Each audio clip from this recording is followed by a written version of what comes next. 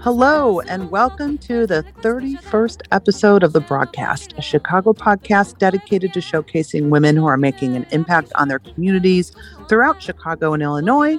For our return listeners, welcome back as always, and thanks so much for your continued support. If this is your first time listening to The Broadcast, welcome. We're glad you found us.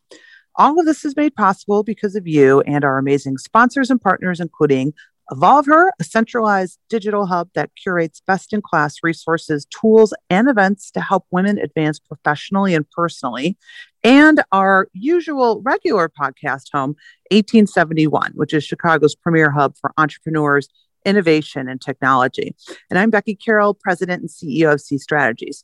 I'm usually your host, but as we celebrate Black History Month, The Broadcast, which is also in the heart of a 6-month series focused on racial equity, I'm thrilled to be turning over the hosting reins for a podcast takeover to Chakena Perry. Chakena is a voting rights advocate, youth engagement specialist, and a passionate defender of women's rights. She's not a future leader. She is a leader today, right now. And you're going to hear a lot about this young woman moving forward. So stay tuned.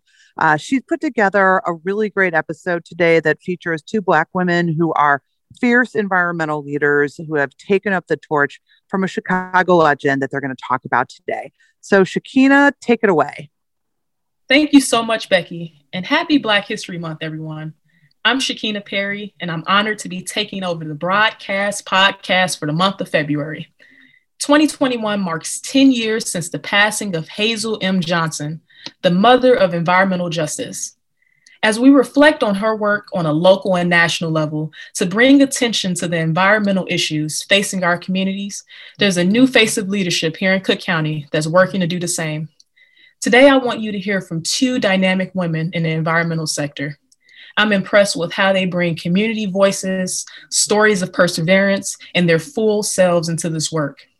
So one by one, I'm thrilled to welcome Iyana Simba, Clean Water Policy Director for the Illinois Environmental Council. Iyana, say hi. I already messed up. Hi. All righty. And I'm going to introduce Don Walker, Chief of Staff to Metropolitan Water Reclamation District Commissioner Cam Davis. Don. Hi, hi everyone. Good afternoon.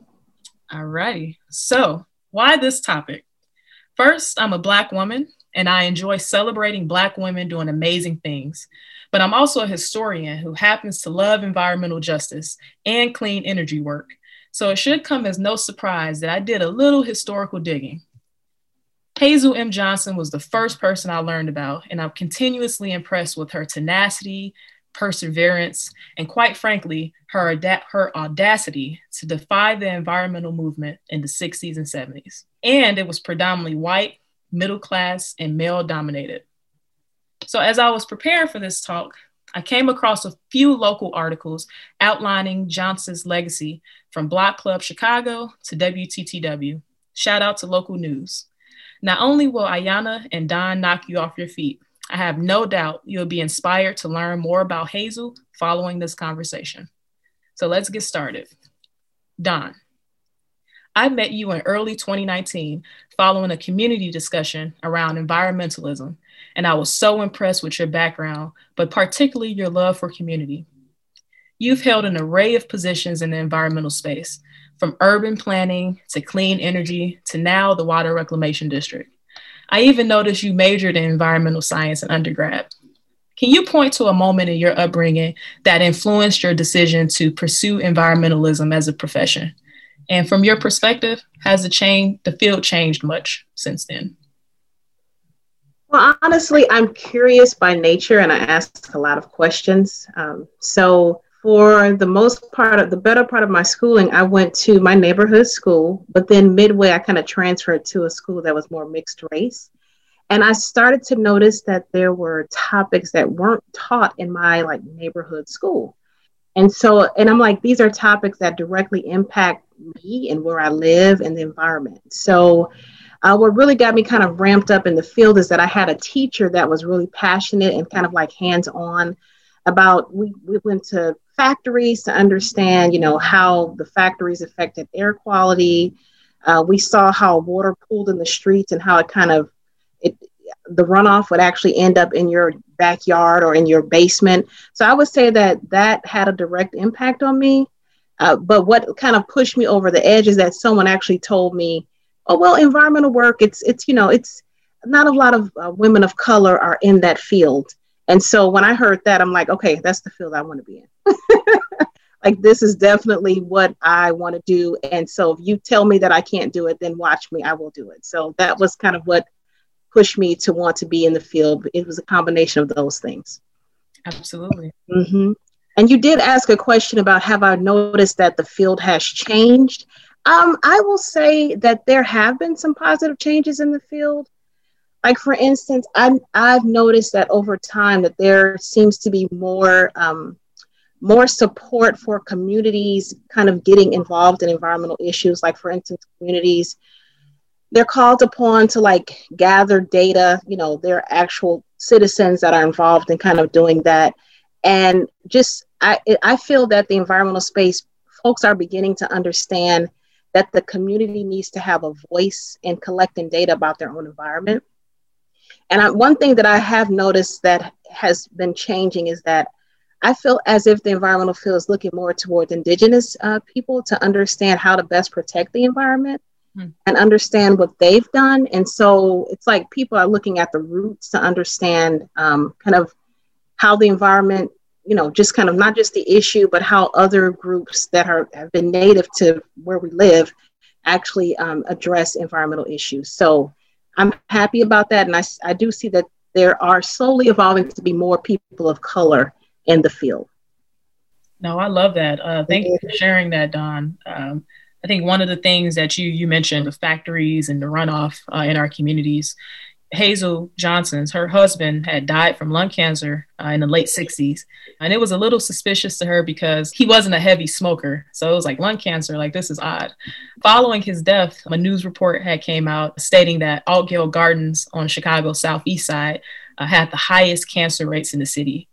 And so naturally, right, as you're talking about the community orientedness, it prompted her to go door to door in the community. And she learned that almost everyone knew someone who had died from cancer in that area. And this led to her to learn more about the southeast side of Chicago and the factories and the landfills and the industrial facilities that emitted all of these chemical fumes and toxic waste into the air. So she was skilled at identifying problems, activating the community, and turning that into policy demands to hold people in power accountable to the communities that they serve. So for you, Iyana, at IEC, you've worked your way up through the organization, starting as an intern, and now you're leading policy conversations around clean water initiatives. As the first Black woman to hold this position, what does coalition building mean to you? And how does coalition building help move you one step closer to achieving the goals you set out for yourself? Yeah, that's a really deep question. But, I think when it comes to coalition building, I think, especially around water issues, I feel like it's two parts. I think for one, we're talking about coalition building, it's who is actually in that coalition. I think you had hinted to it about how we need to be involved in these conversations. People are being disproportionately impacted by these issues, by water issues, by flooding, by pollution. Those are the people that need to actually be in these conversations. Those are the people that need to be factored into policy making. And so I think when I think of coalition, I think of who's actually in our coalition, who's going to be guiding these goals. And that kind of leads into the second part about the goals that we're actually setting. Is our goal not only just legislation, is our goal to also educate the public? Who are we targeting? Who are we thinking about when we're talking about different elected officials? How are we trying to make sure we're not over certain big green groups are not overstepping others in their relationship with decision makers? And so all of that kind of is very complicated, but to me, it's like, how can I figure out how to make sure that our coalition is being built with a huge array of diversity and approaches, and that the people who are being impacted are being represented, and that their goals reflect our own coalition's goals, and how we basically just, I'm using a lot of words, but basically, how can we just make sure that who's in here and what we are intending to do actually is reflective of those who are most harmed by water quality issues. Absolutely. And look, as an organizer, right, you're speaking to a lot of things that I believe in is like, how can we bring more voices into this work, right, to inform the work that we're doing? So for you, Dawn, like I said, you've held so many different positions, and now you work in government. I think you've had another government experience as well. But you know, the community has a complicated relationship with government, like over time, right? So how do you think, you know, how has your approach to this work from a community oriented sense, from a bottom up approach, how has that made your work more effective? I think that's a really, really good question. You know, I always think about, because I've worked, like you said, with government, and I've worked on that perspective, but also with the community. So it's like I've been able to hear both voices. And so I always think about when I hear folks like on a governmental level, kind of at the table talking, and the community is not involved, it feels to me like I'm buying a car with my money, but somebody else is driving it. I can't even, it's like you don't even get to know like where you're going or even pick what it looks like. So who wants that type of an approach? Who would sign up for that? Most of us would not. So to me, I always think about, you know, when I think about a community approach, it's just that I want to approach things the way I would want to be approached. So I want to understand what's happening and how I'm being affected in the area that I live. Then why wouldn't the community want to be involved? So I kind of come with that approach. And so I have found that really when a community feels vested and involved, they actually are able to drive the process. Without that type of approach, you know, I've gone to meetings and it's like, you're an outsider. You need to have the community involved and understanding and making their own decisions. They just look at me as a woman coming to their community, but it's like having that community approach. They get to understand not just your perspective, but their perspective, and you get to help kind of grow and make decisions in that way. I was trying to think of an example of how, you know, just kind of like the community approach and why it's important to me, and kind of like a lesson learned. And I remember that I worked with a community that flooded. They had water kind of coming up to the front door. It was severe. They kept going to like the local government to get a solution, some of the residents individually, but nothing really happened. So they felt that they weren't being heard. So I was able to kind of work with the community, do some work and do community organizing with some of the residents themselves, and really help them to have their voices heard, do some training, because like you said, a lot of times the relationship between a government and a resident, it can be a little unstable. So to help folks to understand like how the government works, how things are kind of slow sometimes, you know, with the government, to help the residents to understand that, and how to move the needle as a group. It takes an effort, but it's worth it. And in the end, that group ended up, you know, just not that group, but they went and knocked our neighbors' doors and say, hey, this is what we need to do. So it's just like a community engagement type of approach. And in the end, the community ended up ramping up the person in office. They ended up voting that person out, but they started to be involved with like presenting to municipal officials, including MWRD, about like what the need for the community was, all because of like that engagement from the bottom up approach. And so it just made a huge difference with that community and kind of the resources that were brought to them. I love that. Mm-hmm. Oh man. So I'm going to transition to my next question on this one. And so when I was reading about Hazel's activism, she often spoke about how the environmental sector was dominated by white middle class for so long, to the point where she was often the only Black person at conferences and meetings talking about issues affecting Black low-income residents. So when I'm hearing you talk about being in a community and actually developing that trust, right? So actually getting people to trust what you're talking about, and you're not going into community telling people like, this is an issue and you need to fix it. It's kind of like, how can I, you know, put these tools and resources and this information in your hand, and you come to the conclusions yourself. And I'm just here as an ally to help you get the job done, right? So I'm thinking, Iyana, about you, you know, given your expertise in public policy, how important is it for Black people to have a seat at the table in policy-making conversations? And you can even talk specifically to clean water advocacy, or you can speak about it broadly. But why is that so important? I mean, I think just broadly, you know, when we think about policy making, I kind of always look at it as, you know, it's much harder to get your point across and to have somebody thoroughly listen to what you're trying to say when you are physically outside of the building outside of that room versus when you are literally sitting there in front of people and you're able to explain yourself and you're able to talk and hear their side of the story. It's much easier than to actually be involved in that policy making process. And so this is nothing against, civil disobedience or protesting or anything like that. But I feel like sometimes, within the Black community, sometimes our focus can be on that. And I think we also have to emphasize, we need to be having people in all spaces at all bases speaking on behalf of us. And so I think when it comes to policymaking in general, we just really need to actually be there, because these decisions that we're making, and this is specifically to clean water, these decisions that we're making will literally affect something that people drink every day, people use every day, people recreate on every day for the rest of their lives. And so we have to be in those conversations. I think when I think of like an example, I think of, for instance, like the lead service line replacement bill that we've been working on. And this is lead pipes and really overall failing water infrastructure is concentrated in Black and Brown communities. And so even before my time at IEC, we started off with conversations and ideas about, we could do it as a cost share. What does that actually mean? That means that people disproportionately, Black and Brown people who are being harmed by this, will be the ones that won't even be able to afford to actually pay for this. When you're talking about a cost share of $3,000, the people who are going to get are the people that can afford it. And so that's when I kind of think of, again, that importance of us being involved in that policy making process. It leads to better and more equitable policy outcomes. That's why we just have to be at the table, because decisions get made regardless whether or not we're there. And when it comes to something as ubiquitous and part of our everyday life as water, we have to be part of that decision. For sure. No, I definitely agree with you.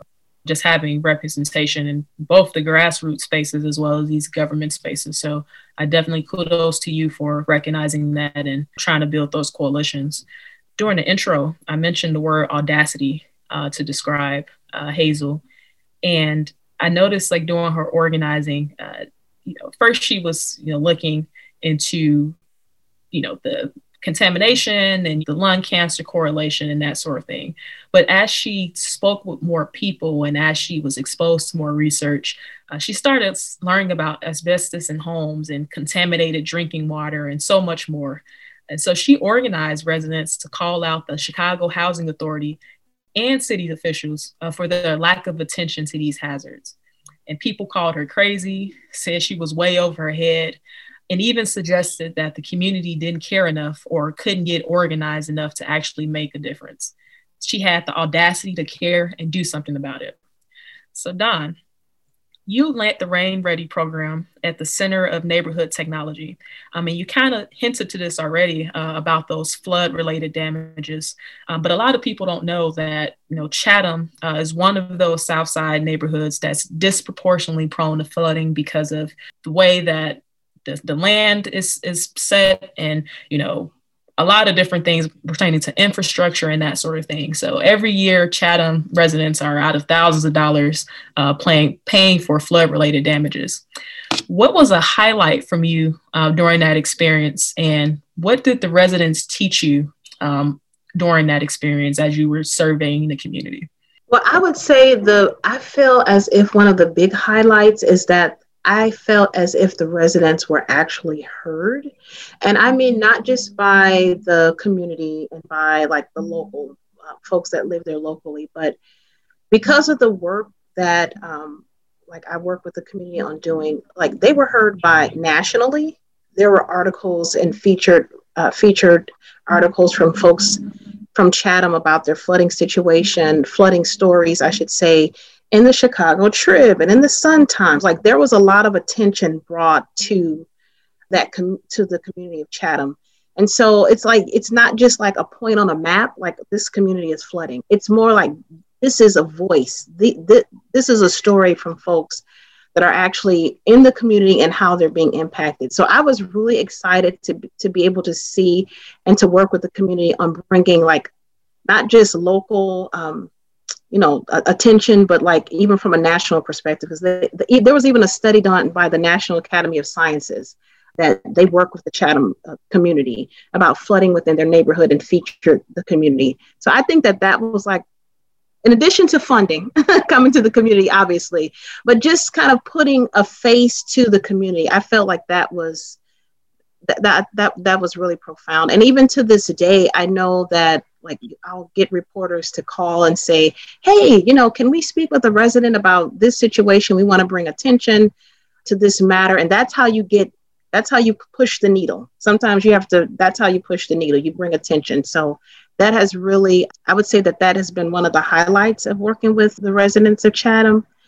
And what I've learned is that one thing that I'm most proud of, I should say, is that the residents within the Chatham community that I work with, I'm most proud that the residents were actually heard, not just by just kind of the local officials, but they were actually heard nationally. And also there were a number of articles written from the Chicago Tribune, the Sun-Times. There were a number of reporters that actually cast a light on the issue that actually happened in Chatham with excessive flooding within the community.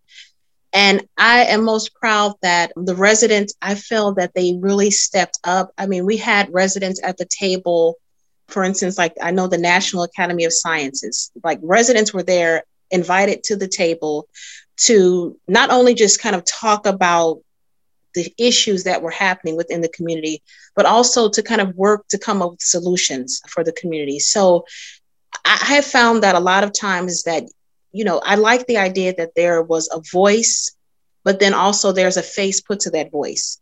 And so I'm most proud of that work in Chatham because residents were called as the experts, not myself, just residents themselves about what's happening in their community and just some of the things that it can actually, like recommendations to actually move things ahead. And so the funding, of course, that's a big plus that came to the community, but I'm just happy that residents were actually heard and they felt that their voices were heard.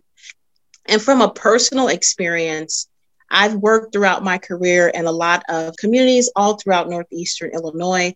Predominantly, I've worked a lot in the early part of my career with folks, like for instance, in communities that were predominantly Caucasian, white. But what I found with working with the Chatham residents is like, there are people in the community that have the same experience that I do. We look the same, and people are just as passionate in my community and in the Chatham community as in any other community. So the argument that, residents in the community don't care, that is so not true. And it kind of just infused in me again to just kind of see how passionate residents from Chatham were, not just the residents, community groups, the aldermen were all like vested in understanding why there was such an issue with flooding in their community and what they could do about that. So it just put a new charge in me to kind of work with my own community and also with those residents in Chatham. So those are my two takeaways from working with the Chatham residents. Let's shift gears a bit. So my mom and grandma are super proud of everything I do, but I don't know if they actually know what I do. Even with my friends, I try to get them to save water by taking shorter showers and helping them be conscious of this and that as it pertains to saving energy. And even then, they try to rationalize the urgency of environmental issues in the grand scheme of things like poverty, wealth inequality, those sort of things. Iyana, does your family, particularly your parents, actually understand the work that you do? And how have you worked to normalize conversations around protecting the environment in your immediate circles? Yeah, I think similarly, my parents are very proud of what I do, but not 100% clear. I mean, I think recently they're starting to kind of get a better understanding, but it's definitely a little bit a mist on them. But I think as far as like normalizing conversations, I come from a background of a lot of outdoorsy folks. That's what we've always considered ourselves. And so, when I think about, I really just try to tie some of the environmental stuff to like regular conversations. You'd be surprised how much environmental related stuff comes up in everyday conversations. And so, my dad, he will maybe talk about hunting or he'll talk about different things. And I'll like tie that to conservation and be like, yeah, like talk about different populations. I think part of it is just like what people already talk about that's related to environment. But I also think I'm a little bit of a cynical person. And so sometimes I try to get people to see a little bit of the bigger picture. And so I never will insinuate the conversation and start it off about environmental stuff. but I will finish it on environmental stuff. I think the example of maybe like what's happening in Texas right now with the power outages and folks like, man, this is horrible. This is crazy. How could their local government let this happen? And, let's volunteer and bring food to them and stuff like that. And, for me, I'm kind of in the background where I'm like, yeah, this is really unfortunate, but it's also unfortunate that their government was not prepared for a climate crisis. Well, they've been knowing about it for decades. And, the problem is not the renewable energy. The problem is that really the government never really wanted to look this in the face. And so I guess that's kind of like one example of how I can get very specific. I'll give another maybe better example. A couple of years ago, the person I was dating at the time, we were walking along Promontory Point and we kept seeing trash everywhere. And he was just like, man, this is not cool. Like they should have more recycling. They should have these different things. And I just went a step further and I'm just like, we shouldn't be producing it in the first place because it can impact, it's really contributing to climate change. People are going to use it regardless. So we shouldn't put the blame on people and telling them not to use it.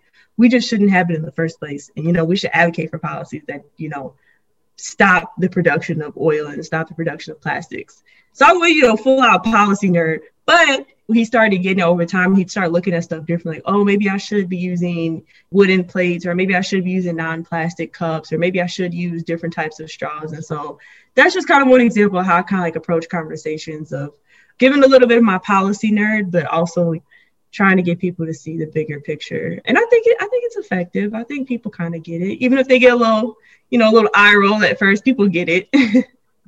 No, I hear you. I mean, it kind of makes me think of this conversation that I've had with my boss before of just like how communities of color have been green out of necessity for so long, right? So we didn't have the academic jargon, we didn't have the public policy language to really describe some of the things that we would do to save water or to conserve this and that. We just did it because a lot of us didn't have the funds to even think about waste, right? Everything was repurposed in a lot of different ways. So I think when I approach these conversations, I always just try to connect it back to like the everyday experience. I think people think environmentalism is this far off thing that doesn't really affect my life or is not very urgent. But when you actually, as you mentioned, have those one-on-one conversations and really connect it to the day-to-day, people can see these small things that they can do to not only save water and save energy, but also influence our future environment for generations to come. So no, I definitely agree with you on that. Just last question for you all. Hazel was very much a Black woman that loved her community, that saw the solutions in her community and worked to bring them out. With your lived experience as Black women, daughters, community members, and for you, Dawn, as a mother, why should Black people care about the environment? What's at stake for us from your perspective? So I can jump right in, but why should we care? The reason why we should care is because so many of the decisions that are made impact my community. So when we talk about environmental justice, so many of the decisions about, where this, pollutant will be placed or where should we build development, it's going to eventually run off to this community. It affects the community that we live in, me as a Black woman. So I like the term, I think it's called NIMBY, not in my backyard, but it is in your backyard. So that's why you should care, because it affects you directly. Just having a better community, that to me, that's like hands down why you should care, because it affects you. Well, first off, I don't know why I haven't heard of the word NIMBY yet, but I might steal that from you. So what about you, Iyana? Yeah, I mean, I think... And when I think of environmental issues, I'm like, I don't know, I'm very much Gen Z. So my mind is automatically climate change. Like that's just where my mind goes. And when I think about environmental issues, I mean, I feel like I have a self-interest as a Black woman in the environment because I know the catastrophes that could result from climate change will directly impact the rights and privileges that people in the past have fought on behalf of for me to have today. And so I know that those privileges and rights that I have are directly tied to economic, environmental, and political stability. And so for me, it's like, that's why when I think about as a Black woman, why should we care about the environment? we have to think about what happens if we don't. What position are we going to be pushed back on if we don't care about the environment? What's going to happen when I'm not going to go doom gloom the environment because the economy collapses, but what happens if we have those instability? What will happen to us? Because we see what happens right now with pretty much stable environment. What's going to happen when that isn't there? And so for me, that's kind of what really drives me and really tries to get me to encourage other people to at least have a little bit of care, because we all have a stake in it at some point. So yeah, mine is a little bit different because I'm very like really big picture, but I really like Dawn's point about on an individual level, like what is in your backyard, what is harming you already? Like it's there. These decisions are going to be made about what will affect the rest of your life. And so I really like the point that she said, especially about the NIMBY, that it's in your backyard. You should care. So that's kind of my perspective, but also really appreciating Dawn's perspective as well. No, absolutely. I really, really appreciate both of you. Both of you are amazing. I always tell you that. I'm always so energized, just speaking to Black women in the environmental space, because there are so few of us. But although we see our community groups are really always ramping up doing the work, I see more and more Black women in these government spaces and environmental agencies. So it makes me hopeful that the representation will keep multiplying and that we'll just be able to just see more of us. So I think on that note, I just want to say, look, just 6 or 7 years ago, if you would have asked me what I wanted to be when I grew up, I would have said a history professor. And although I've taken a slightly different path. I always celebrate opportunities to highlight the stories of my ancestors. Hazel Johnson was ahead of her time. And to this day, Black and Brown communities are still disproportionately affected by environmental hazards. It's important to have the Don Walkers and Iyana Simbas lifting the voices of our communities in rooms of power. But it's even more important for us to listen, support, and fund the organizations on the ground that are tackling these issues. From the back of the yards where I grew up, a stockyard corridor, all the way to Altgill Gardens, Hazel's old stomping grounds. There are residents everywhere ready to get mobilized for the betterment of their communities. So I just want to thank you, Don and Iyana, for the important work that you do. And once again, happy Black History Month. Happy Black History Month to you too. Happy Black History Month. Becky. Chakena, thank you so much for taking over the broadcast today. That was a really amazing episode. And I would love to have you on my show as a guest in the future as well. So as always, the broadcast is brought to you by C Strategies, a strategic communications and public affairs firm bringing passion and veteran experience to help clients meet their business goals. Thank you again to our sponsor, Evolve Her, and our podcast home, 1871. The broadcast is produced and edited by Tweed Thornton. Additional editing provided by Nicholas Fedora. Music by Christy Bennett's Fumi Gypsy Project. And to learn more about C Strategies and the broadcast, find us on Facebook and Twitter at C Strategies Shy.